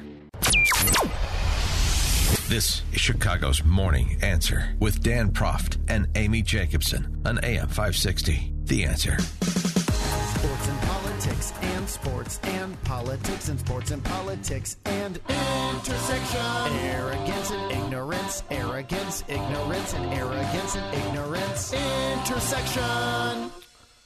Tom Brady redux. Tom Brady retiring from football. Gisele Bundchen going back to modeling. Gisele Bundchen victorious. Here's the announcement that was made during our interview with Paul Vallis, by the way. Good morning, guys. I'll get to the point right away. I'm retiring. No. I know the process was a pretty big deal last time, so when I woke up this morning, I figured I'd just press record and let you guys know first. So I won't be long-winded. You only get one super emotional retirement essay, and I used mine up last year, so really thank you guys so much to every single one of you for supporting me, my family, my friends, my teammates, my competitors. I could go on forever. There's too many. Thank you guys for allowing me to live my absolute dream. Yep. I wouldn't change a thing. Except maybe get my wife Love back. you all. Is this a play to get Gisele back, do you think? 312-642-5600, turnkey.pro answer line. Yeah. 64636, type in GA, then a quick comment. You know what, Dan? I think you're onto something. He wants the girl back. Plus, this is all part of Roger Goodell's script. So the phony personal foul call on the Bengals so that Kansas City can kick the field goal and go to the championship. And then you got Andy Reid against his old team. Now you usher out stage left Tom Brady permanently, so there's no one that is taking attention away from the marquee quarterback in the NFL, who's Pat Mahomes. He'll be the MVP again, probably. Maybe Jalen Hurts, but probably Mahomes. How much money did you lose by the Bengals, by the way? It's WWE stuff. Vince McMahon couldn't write the script. Oh, yeah. How much did you lose betting on the Bengals? No, I didn't bet. Okay. I didn't bet anything. No, it's just my personal pride and my prognostication. But can you imagine watching football in the fall and not seeing Tom Brady? Yeah, I can 23 imagine it. seasons? No, Yeah, I don't want to imagine it. I can imagine it. I can imagine it this year where I barely saw Tom Brady play. I can't live in a world where Tom Brady I don't want to live in a playing world. mediocre football for the Tampa Bay Buccaneers. He's a legendary quarterback. He's like, no, it's over. Yeah, it happens. It happens. Oh, it happens so sad twice to be- sometimes. Who knows? He may turn into like a Floyd Mayweather, or he retires and unretires a dozen times before he's 55, and we're all done with him. But the more interesting, let's talk about somebody who's actually active. That's his ex-wife, Gisele Bündchen. I read Page Six because you know how I like celebrity gossip. You live for it, Dan. Yeah. The former Mrs. Tom Brady will pose for a Vanity Fair cover and talk in depth about her divorce for the first time. That's coming up. A Vanity Fair spokeswoman said the publication does not comment on editorial rumors. No, of course not. I want to jeopardize Vanity Fair's journalistic integrity. But one wag told Page Six, I could see this as a cover to celebrate Earth Month in April, because that's a subject close to Gisele's heart. I could, because you know what, the Earth is like really close to Gisele's heart. The Earth. Oh my God, it's just the closest thing. Oh, but I got to tell you something. So she supposedly did this photo shoot at their estate, or her estate now, in Florida. So she's back modeling and stuff, but I got to tell you, now that I've seen the pictures of her without makeup on, right, now I knew you were gonna holy go back. cow. Good God. You cannot unsee that, can you? Tom Brady victorious. He got out. Well, that was, I mean, she Not was gonna enjoy his grieving. life. She was grieving. They just gotten divorced, so she went to Costa Rica with her kids, and they caught her without, on the go with her kids and without makeup on. And, yeah, it wasn't a good look, all right? Oof. Yeah. Speaking of quarterbacks, including, so now we're done with Tom Brady. He's retired. Okay. He's gone. Okay, bye. Pat Mahomes, the quarterback of the moment now, and sort of the last 6 years of the moment. But Mahomes, his dad went on The Score. Yeah. And I had never heard this before. I mean, I know the Bears passed on drafting Mahomes, so they could trade up to number 2 to pick Mitch Trubisky. Mitch Trubisky. Great Yeah, front North office. Carolina, they have some great quarterbacks out of that But program. Mahomes' dad said that the Bears informed Pat Mahomes he would be selected by the team, the number 3 pick overall. What? The Bears told him that we're taking you number 3, and Mahomes' dad said Pat Mahomes was a little bit upset about it when they moved up and took Trubisky number 2. He's upset about it. He's upset about being taken by the Chiefs instead of the Bears. You dodged a bullet, buddy. You're welcome. Just if somebody finally benefited from the incompetence of the Bears front office, it was Pat Mahomes. But I hadn't heard that before. Me neither. Mm. And then they skipped on Deshaun Watson, too. Well, yes, right. I understand. But Deshaun Watson's had his ups and Right, downs and that's problems. But Pat Mahomes is like a generational quarterback. So, Right. But, I'm sure it'll work out somehow, some way Poor when they get to decisions. Arlington Heights. All right, one other sports and politics. Two others, actually. One is since we're doing scripting here, one white hat, the other black hat. White hat, Victoria Azarenka. She is a professional tennis player, and she's Belarusian. And there were some pro-Russian demonstrations during the Australian Open last week, apparently. And so after her match, where she lost, the sports press corps, who are the only people that take themselves seriously, and they want to sound intelligent because they want to be part of the DC press corps and be taken seriously by someone other than themselves. And so they ask questions about geopolitical matters like the Russian invasion of Ukraine. And good for this young lady for this pushback. I don't know what you guys want us to do about it. Talk about it. I don't know what's the goal here. That is continuously brought up, and these incidents that, in my opinion, have nothing to do with players, but somehow you keep dragging players into it. So, what's the goal here? Oh, my God. I think you should ask yourself that question, not me. Just to clarify on that, though. Does it frustrate you that, particularly last night, for example, there was a clear sort of pro-Russian demonstration happening within the grounds of the tournament, that these people are coming and using the Australian Open as a platform for these kind of demonstrations? Does that frustrate you? A follow-up with the same question, basically. Right, same question. She's just exasperated, as you hear. Let's talk tennis. Whatever the answer I'm going to give it to you right now, it's going to be turned whichever way you want to turn it to. So, does it bother me? What bothers me is there's real things that's going on in the world. And I don't know, are you a politician? Are you? Are you covering politics? No, I'm a sports journalist. Yes, and I'm an athlete. And you're asking me about things that maybe somebody says are in my control, but I don't believe that. So I don't know what you want me to answer. And if it's a provocative question, then, you can spin the story however you want. Miss Azarenka, isn't it true that you are a Putin asset? What about Russian collusion? Miss Azarenka, answer the question. Miss Azarenka has now been subpoenaed by Adam Schiff, even though he's no longer House Intel Committee chairman, to appear before their committee.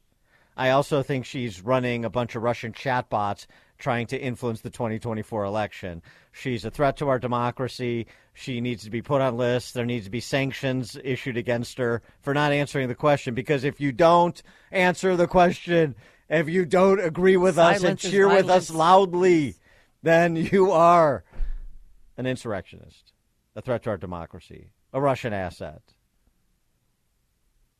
Good for her. Stay in your... she's basically saying, look, I'm going to stay in my lane. Why don't you stay in yours, I love when she asked her, are you a political reporter? Yeah. No.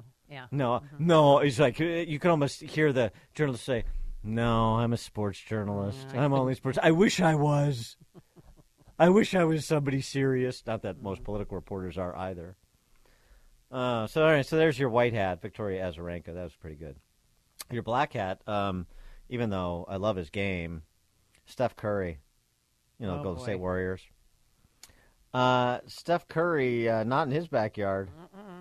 He's big Biden supporter, big, Yeah, video. Yeah, video on Instagram of him and his wife supporting him, and yeah.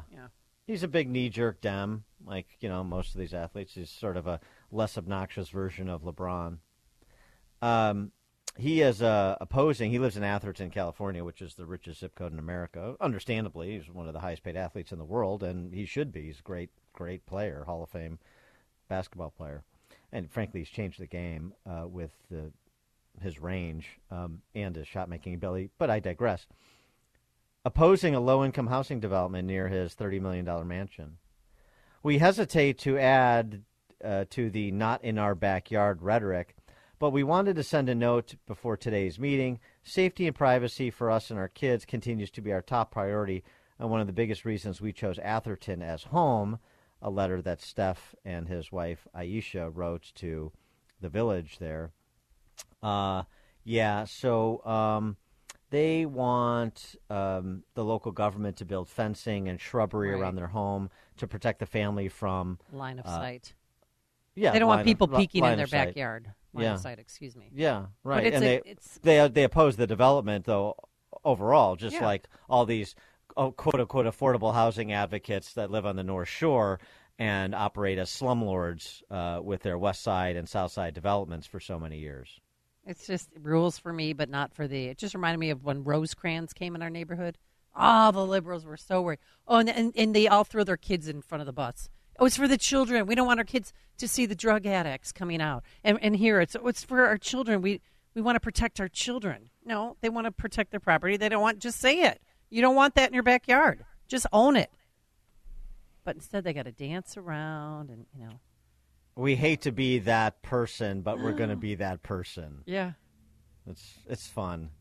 It's fun when you have to be confronted with the reality of your views. And then you have to say, oh, you got me. I'm a hypocrite. But let me tell you something. I'm going to be a hypocrite because now my interests are at stake. Robbie Starbuck tweeted, turns out Steph Curry is only a Democrat until you try to build low-income houses in his backyard. Yeah, like pretty much every Democrat in a wealthy area. Kevin in Austin, Texas. Yeah, did you know that Tom Brady once said, I think it was in 2004, ESPN magazine, that his greatest ambition or craziest ambition would be to be a U.S. senator? Is he going to get involved in politics? I don't know. I haven't heard that. Thanks for the call, Kevin. Directing 80 for Brady. He's in that. He's acting. Well, he's not going to go very far in acting. I can tell you that. Him and Gronk are going to be great. His acting career will last shorter than those octogenarians in that film. I mean, the rest of their acting careers. You know what I'm saying? I'm trying to say they're going to die soon. Oh, Dan. I don't know if I was making it clear. Jane Fonda looks like she's 22 years old. I think she might have had some work done because she's in her 80s. Now, that's not just Botox, okay? That's a little something more. Maybe strings or something. I don't know. Brady running in Florida, it'd be interesting. I don't see where he comes down. I know he was, sort of a Trump supporter, so it'd be interesting to see if he gets in politics. But, people say stuff. It goes the other way, too. Condi Rice thought she was going to be NFL commissioner. No. Dan and Amy, Chicago's Morning Answer. The more you listen, the more you'll know. This is Chicago's Morning Answer. Morning Answer on AM 560. The Answer. Only the biggest stories, only the biggest guests, and only the biggest opinions. This is AM 560. The Answer. Top of the morning, Dan and Amy. I like this question posed by New York Post columnist Carol Markowitz. Would you trade your family for money? Which one of your kids would you swap for certain wealth? So, which one of your kids would you swap for wealth? Neither of them. Yeah, okay. I'll be poor and all right, be with my kids. Let's be honest. No, I am being honest. All right. Are you kidding me? I'm going to up the ante. Right, I'm not. That's too easy. You get off the hook with giving the. Of course, I would never trade one of my kids for certain wealth. Okay.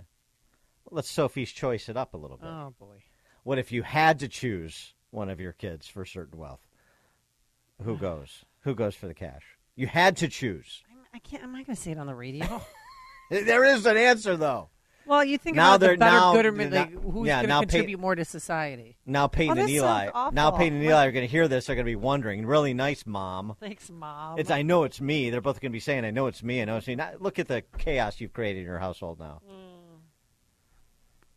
For more on the importance of this question, pleased to be joined by Carol Markowitz. She's a columnist for the New York Post, contributing editor to The Spectator. She's also a Florida resident by way of Manhattan, thanks to de Blasio and Cuomo et al. And she's got a new book that she co-authored with Bethany Mandel, Stolen Youth, How Radicals Are Erasing Innocence and Indoctrinating a Generation. It's available March 7th, but I think you can pre-order it now, as is customary. Carol, thanks for joining us again. Appreciate it. Thanks so much for having me. Really? Peyton and Eli? Mm-hmm. Yeah, Peyton and Eli. Well, they're that's sort of their radio names. Yeah, my handle. I see. Yeah. Okay. Yeah. So look at the chaos you've created in the Jacobson household, Carol. Why are you putting these questions to your readers? Well, because a new Pew study showed that parents would prefer that their children prioritize financial independence instead of family and children. And actually by quite a lot. 88% of parents said it was extremely or very important for their children to be financially independent. 88% also said that they want their kids to have a job that they enjoy. But only 21% of parents said it was extremely or very important for their child to get married. And only 20% even care that they're getting grandchildren, which to me is bananas. Well, it's just, I mean, the whole, prioritizing financial dependence, just I get married, don't get married at some point. Just get out of the house. I just want you out of the house. That's understandable. It is understandable. But look, the thing is that the gap here is so big that it's not about you can do both and et cetera. It's really, they're pushing one thing over another. And it's really bizarre because civilization ending not to encourage your kids to have kids. And it makes no sense to me as a parent because all I want is grandchildren. Right. And hopefully you'll get that someday. How is global warming play into all of this? So it does, because these kids are being terrified at school that the world is going to end, that there's too many of us, that it's their fault that climate continues to change. We actually have a chapter about this in our book Stolen Youth, because the anxiety rates among kids is so high right now, partially because they all believe that the world is going to end soon. And if you're raised with that idea that, everything that you're doing is contributing to this climate changing and that the world can end at any moment, we're all at the brink of catastrophe, you might not want to be having children into that. But, what I say to my own kids is pay attention to the people pushing this message. Yeah, they're saying this, but are they acting as if the world is ending? Are they still on private planes and on their yachts and, in their gigantic homes with 3 to 10 times the size of the footprint that other homes have? They are.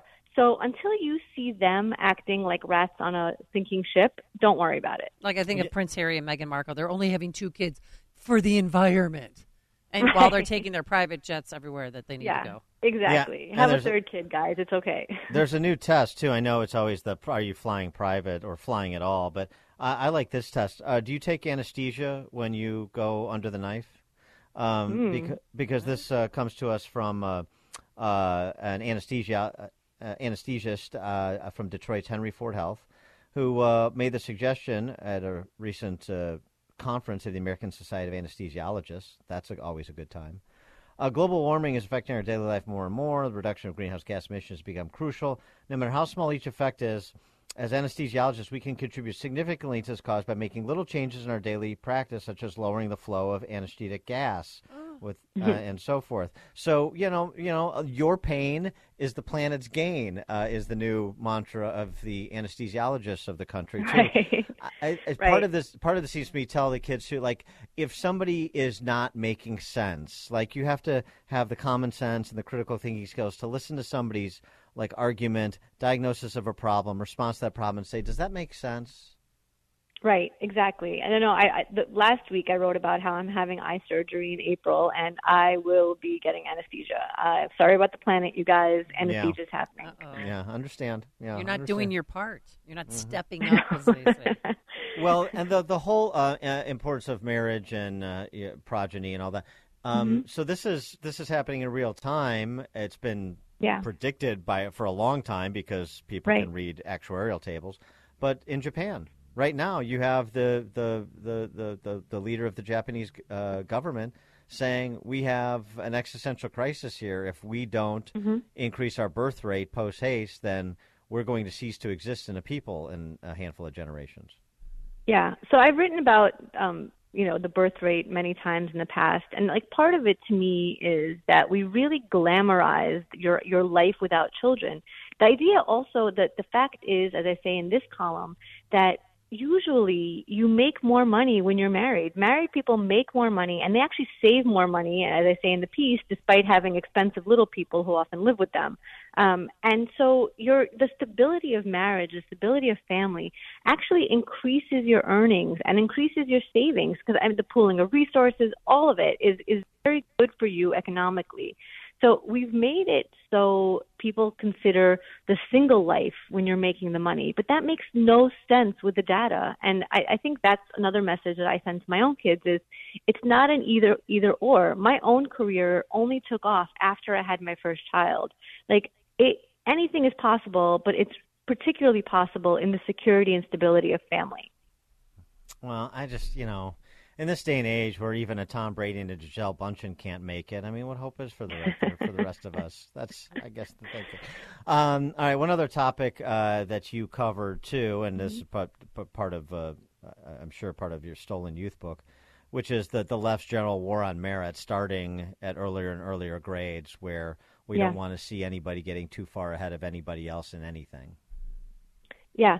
So the war on merit, it's harder to get parents and non-parents, just society in general, to care about this war on merit. Because, look, when you have gender ideology pushed to your kids, when you have CRT pushed to your kids, you're thinking these are the priorities and I have to stop these, and this is being pushed to all kids and in various schools across the country. But merit is only targeting a few, right? You can only a few people are qualifying for example, the National Merit Scholarships. So it's hard to get people to care about something that doesn't impact them. But what I'm telling people is that they need to see this war on merit as part of the larger leftist indoctrination in our schools. They're trying to make everybody equal through not letting anybody be better, through not letting anybody, have rigor in their schools and qualify for these merit scholarships, which is going to hurt us societally, even if it doesn't affect your child specifically. So people need to see that it's a very communist philosophy that we're all going to have equal outcomes. That will never happen ever, and we need to fight this. Well, and it's also it speaks to something that you try to inculcate into your kids and maybe some adults, this notion of fairness, right? Are people being treated fairly? And when you have, for example, Ivy League schools like Harvard cooking the books against Asian American applicants because they want to reduce the number of qualified Asian applicants that they would have to admit based on their standards. I mean, what does that say about the sort of their overall attitude toward merit and the legitimacy of it? That's right. Well, and the story that I highlight in this column is a giant, which should be to me a giant controversy and really just a huge scandal that happened in Virginia, where schools kept the information from white and Asian parents that their kids had qualified for National Merit Scholarships. Right. These kids lost out on the ability to have scholarships. They lost out on the ability to note this on their college applications. We all know how competitive colleges are now. And these kids were put at a disadvantage because of their race. It's mind-boggling to me that Republicans across the country are not talking about this. This is an 80-20, 90-10 issue. This is not 50-50. There's very few people in the country who think white and Asian kids should be punished because of the race that they are and think that they should have scholarships snatched away from them because of their race. Okay. Republicans should get on this. This is a winning issue. I don't know how else to say it. Get on this. Well, did anybody lose their jobs over that? Nobody. That's significant. 0 people. I've never heard that so before. Glenn Youngkin, right. So Governor Glenn Youngkin of Virginia is working on a bill to enforce that they must tell the families that kids have qualified for this kind of merit scholarship or for this merit accommodation. But that's a good start. I don't think that's the end of this.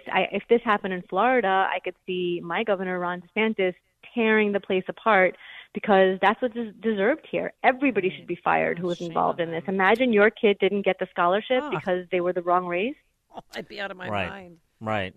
Well, now, the one thing about the war on merit, though, there's some things that I'm a little bit of two minds on. For example, some of these companies that are now moving to strip when you submit your resume or CV, that you just include the degree, you don't include the school from which you got the degree, so that there's no status benefit that's conferred to somebody who went to an Ivy League school or prestigious small liberal arts school. So in a sense, I mean, because everybody's so status driven, and that's what this is all about. Rather, in a sense, I sort of like it that it's the snake eating its own tail, but I mean that's another illustration of it as well. Yeah, sure. Strip Harvard and Yale and the rest of their, prestige. That's fine with me. Also, as somebody who went to a non-prestigious college, that would have been great. But we know it's wrong, right? We know it's wrong. We know that hiding information about how well you did in your life or how much you succeeded is not going to help anybody else. It is not going to rise anybody else. It just isn't. And I love the idea that the people who went to Harvard don't have an in at the company anyway. They're not going to be able to, call their dad and have them get them the interview. I mean, they are. It's going to be okay for them. Now, on your book, Stolen Youth, just a question. Was it copy edited at all? Did you have a copy? Yes. Okay, well, I mean, this is a little bit uncomfortable, but you may want to put a warning label on it, because as I understand it from Helen Rubinstein over at Literary Hub, copy editing is white supremacist. Racist. It's white, it's white supremacist. Yeah. I hadn't heard that, but it's obviously it's racist. Everything is racist. Well, I mean, it's just this is her view. She writes at Literary Hub. I need to say no more. The copy editor's valuation as a form of prestige capital is deeply ingrained, so much so, and so unquestionably that it remains socially acceptable to call oneself a grammar snob, even a grammar Nazi.